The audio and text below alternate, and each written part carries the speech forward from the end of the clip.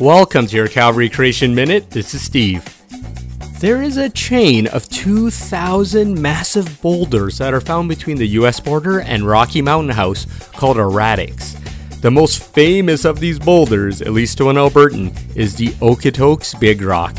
Here's a fun fact for you. The word Okotok is the Blackfoot word for rock.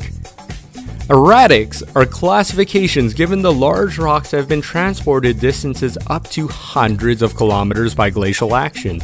Scientists have attributed these long transports to glacial ice moving and eroding the surfaces below and carrying these erratics into the interior of continents.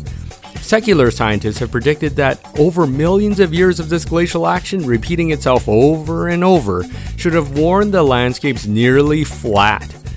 So, is this what scientists discovered when they looked under the glacial ice of Antarctica?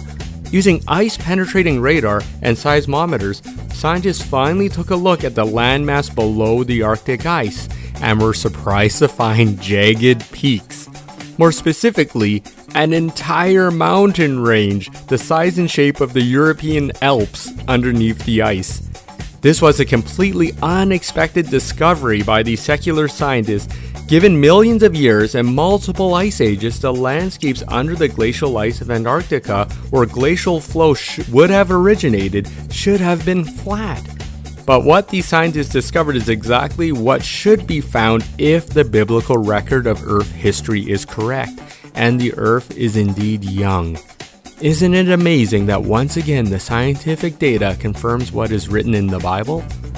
To learn more, contact me at creation@calvarychapel.ca.